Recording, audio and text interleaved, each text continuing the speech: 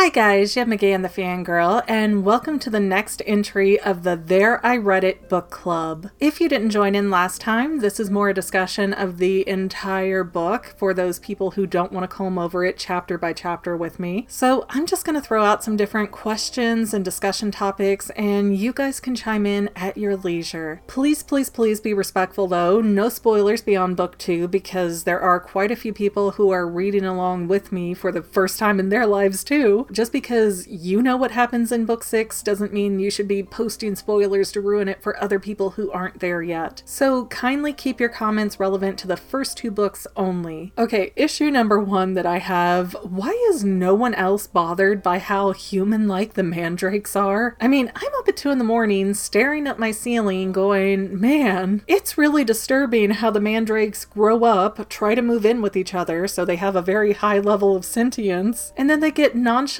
shredded up to put in an anti-petrification potion. I've heard a lot of people say that, oh well, they're just trimming off the leaves so it's like a haircut, but that is not at all what the book says. The book is flat out describing murder. Number 2, isn't Polyjuice Potion basically transfiguration? If so, couldn't Hermione have found a spell to change them into other people that would have been a lot simpler and less time-consuming than her toilet wine potion? Issue 3 is Kari, which is the name that I gave to the Ford Anglia. Is he sentient now? I thought that the car was just enchanted to fly and be bigger on the inside like a TARDIS, but then it seemed to develop a mind of its own. So I feel like I missed a paragraph that explained this transition. Is it common for charmed items to get a mind of their own? It's very bizarre. And again, I don't necessarily want an answer to any of these, and certainly not for somebody to go, well, in book 5 such and such happens and that proves this and this. But you know, if you want to go like, yes, that is common and you'll find out more in book 5, that's fine. Just don't be dropping any dirty spoiler bombs. Number 4, other than plot convenience, was there any kind of reason why Ron couldn't make up an excuse to get a new wand? I get that right when the incident happened, he didn't want to speak up and tell his mom how his wand got broken, but between September and May, he couldn't find one single excuse as to why he needed a new one? How did Ron even get through his classes without a functional wand? It's a very good thing that the exams got canceled, otherwise he would have been screwed. Issue 5. I found it really weird that there are so many times in this book where money issues pop up, and here we have rich old Harry refusing to help at all. He even goes out of his way to hide his level of wealth from the Weasleys when I never got the impression that they wanted to take anything from him. But the Weasleys had been so good to Harry, I was almost offended that he didn't even offer to buy Ron a brand new wand when, you know, Harry was accidentally the reason that Ron's wand got broken to begin with. Just saying here, but the platform to 9 3/4 didn't get sealed up to keep Ron Weasley out of Hogwarts. But even that issue aside, I mean, Ron is his best friend, and he is painfully aware at how broke the Weasleys are, so why wouldn't he offer to help? Even if Harry couldn't leave the school himself, I'm sure Hagrid would have run the errand for him. I mean, Hagrid got into the Hogwarts vault with a letter. I'm sure something similar could have happened with Harry. And I understand that the Weasleys are probably, you know, they don't want to feel like they're being looked down on. You know, we're trying to take care of you, Harry. We don't want you taking care of us. So I don't think Ron or Molly or Arthur or anybody in the Weasley family would ask for money from Harry, but you'd think that at least to show how good of a character he is, he would make the offer. And I don't think it's because the Weasleys are anti-charity or too prideful to take money kind of thing, because Harry ends up giving Ginny all of his Lockhart books, which are repeatedly mentioned as being extremely expensive,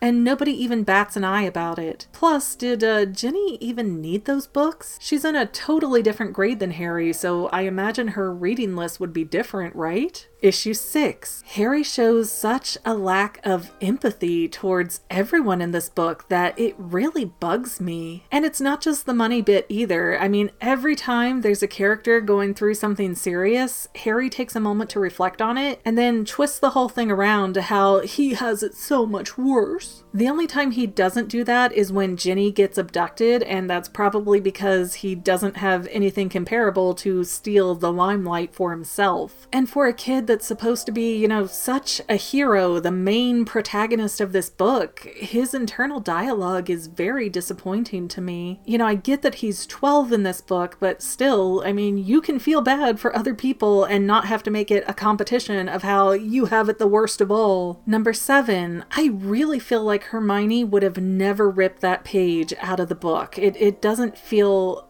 in character for her. Does anybody else feel bothered by that? I know in the movie there's a weird moment where Malfoy rips out a page of a book, and it's suspected that that's the page Hermione has later, but that is not something that we ever see happen in the book. That's only in the movie. So in the writings, canonically, Hermione damaged that book, and I don't feel like she would have. I feel like she would have grabbed the whole thing and delighted in sorting through the pages. Someone else did mention, though, that perhaps it was Penelope Clearwater, the girl that got petrified along with Hermione, that got frustrated and just ripped the page out of the book and said, "Here, take it." But again, that's a big assumption. For what we're told in the book, Hermione rips out that page and she does nothing to correct anybody about it. Problem number 8. At the point where Harry gets sucked into the Tom Riddle diary to see the memory about Hagrid, the diary already knows who Harry is because Ginny had previously told him. So why didn't the diary just make it easy on itself and keep Harry trapped in there forever? Nobody would know. Harry was completely wandless. Problem solved! Wizards and their anti-logic can only account for so much.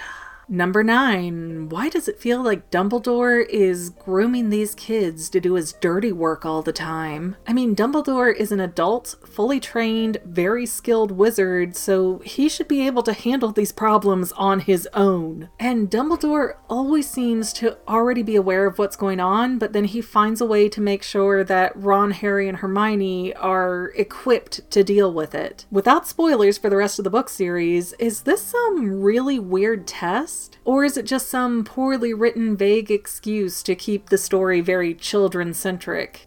Obviously, a kid's book, you want it to revolve around kids so that they're more interested and invested in the story, but it seems like we're well beyond the line of when a kid versus an adult should handle something. Number 10, there is mention that Lockhart has to go off and heal and get his memories back, but then what happens? Is Lockhart going to be just too afraid of Harry to ever mess with him again? It seems like the original issue with Lockhart, where Ron and Harry knew too much about him and could expose all his secrets, was still an issue in play. So Lockhart's gonna try to come after them and erase their memories again, isn't he? Number 11. What happened to Nearly Headless Nick? Unless I just totally missed something, the book ends without describing his fate at all. Obviously, the Mandrake potion isn't going to work on a ghost, and he, last we heard, was just a cloudy black smoke blob that nobody knew what to do with. Is Nick okay? Number 12. Who was Hagrid waiting for with that crossbow? When Ron and Harry come to the door, Hagrid certainly wasn't expecting to use the crossbow on them, and the next knock on the door is Dumbledore and Cornelius Fudge, which, again, Hagrid is very shocked to see at his house. And even when Lucius Malfoy shows up, Hagrid's like, "What are you doing in my house? Get out of my house." So that wasn't who Hagrid was expecting to see. So who was it that Hagrid was so worried about that he was nervous and antsy and holding a crossbow? Number 13. Is Professor Binns a liar? When Hermione questions Binns about the Chamber of Secrets, he is very adamant that it's just some myth or some rumor. It's not real. Yet, if the Chamber of Secrets had been opened 50 years prior, then Binns should have been there and very aware of that event. So was he lying to his students to try and keep them from searching for the Chamber of Secrets? Or was he such a lowly faculty member that they didn't make him privy to the cover-up? Considering that ghosts don't really have boundaries and they can go through walls and everything else, it just seems really flimsy that Binns, of all people, would be like, "Heck no, that chamber could never be real. It's completely made up, blah, blah, blah." It just doesn't fit right. There's a problem there. Number 14. Who sent Harry the singing Valentine? Draco Malfoy accuses Ginny, but I feel like she is way too timid to do something that bold. Still, the book ends without that question being answered, so was it Malfoy trying to make fun of Harry? Was it actually Ginny? Was it Lockhart trying to embarrass Harry? I mean, what? Who? Why? Surely the person who sent it didn't think that song that they made up about Harry was any good, so it had to be a mean prank, right? And finally, number 15, let's discuss the Dursleys again. I am honestly not sure what to expect from them at this point. I was definitely on their side in the first book and for part of the second book, because I can definitely see where this magical boy who's in these pubescent hormones and unpredictable with his magic might be somebody that you want to hide from a client. And even all the chores that Petunia gives Harry to do, they really aren't all that crazy. It takes, the morning. It's not like he was working for a month. It was only a few hours worth of work, and most of us who grew up in the 80s or 90s were very accustomed to having to do that every few weeks. At a minimum. Sometimes you had to clean up way more than that. But once Vernon barred Harry's windows and kept him locked up in his room pretty much 24/7, I mean, that definitely crossed the line into child abuse. And I will note that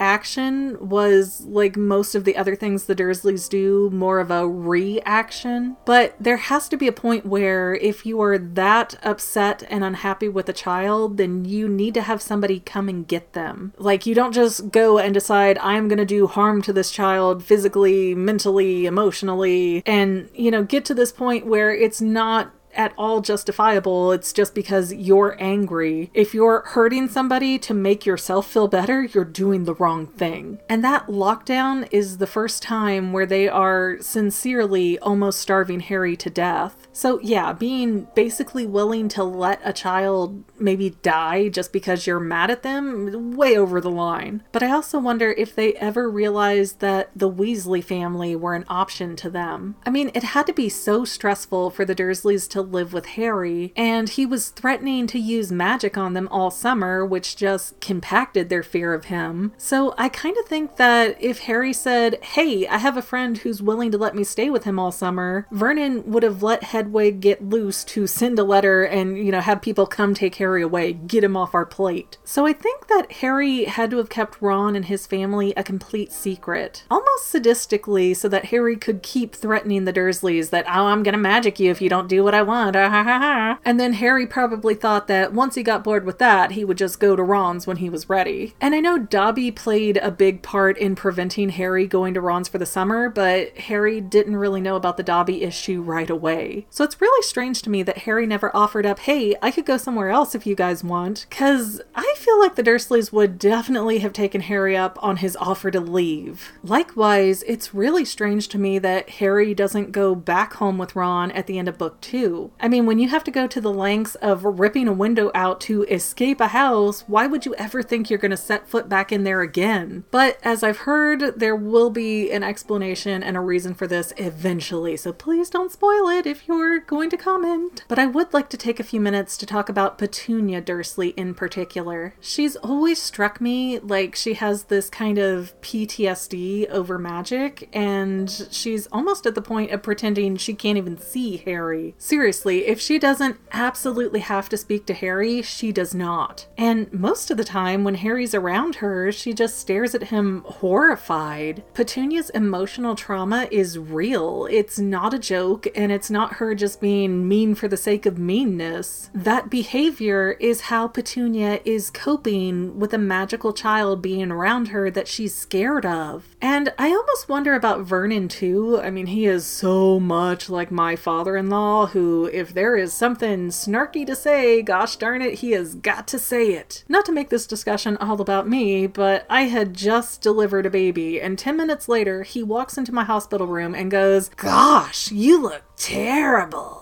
So yeah, in that regard, I kind of feel like I understand Vernon as this person who never misses the opportunity to throw out a snide remark. But I also wonder if Vernon is acting really harsh towards Harry in defense of his wife. life. Vernon sees that Harry upsets Petunia, so he's bullying Harry, at least in Vernon's mind, for the sake of protecting his wife and showing her that he's on her side. Kind of like a twisted, I got your back behavior, almost like an animalistic instinct. You know, you, Petunia, are my tribe, you're my people. Harry is not part of our tribe, he's not one of our people, and he upsets you, so I don't like him. And Dudley, I think, is kind of in the middle between adopting his father's attitude on how he treats the world and his mother's PTSD on magic. Don't forget, Dudley wound up getting stuck with a permanent pigtail because Vernon upset Hagrid, and I believe the book said that that tail is still on him. If not, then Dudley had to get that tail surgically removed, and a surgery in and of itself can be very traumatic. So whether Dudley still has the pigtail or not, it's still an extreme amount of trauma for a middle schooler to go through. And I also have some doubts as to whether or not the Dursleys actually showed up at the train station to get Harry at the end of book 2, but I mean, I'm still pretty confident that book 3 is going to start with Harry at the Dursley household, so I don't think he's in danger of being abandoned, even though I really question why not? Why wouldn't they just leave him at the train station, or have CPS get him, or send him off to stay with the Weasleys or whatever? I mean, why not? Why wouldn't they? Why would they come get Harry? Anyways, those are the issues that stuck out most to me, again for like the 5th time. Please no spoilers beyond book 2. And with that, I want to thank you for watching, remind you to subscribe, share, comment, do whatever you feel like. It is all greatly appreciated. And Fanily members, we will see you next time.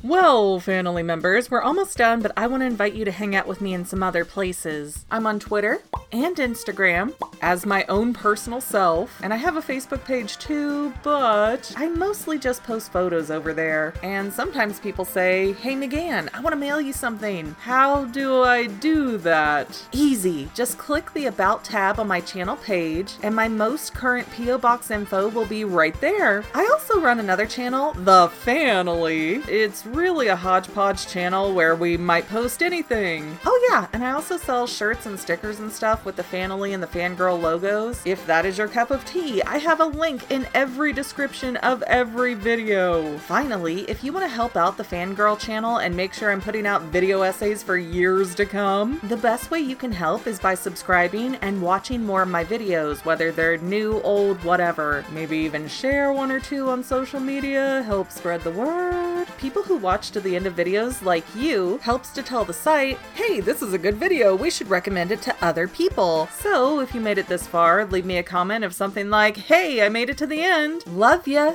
See you next time, Fanily members.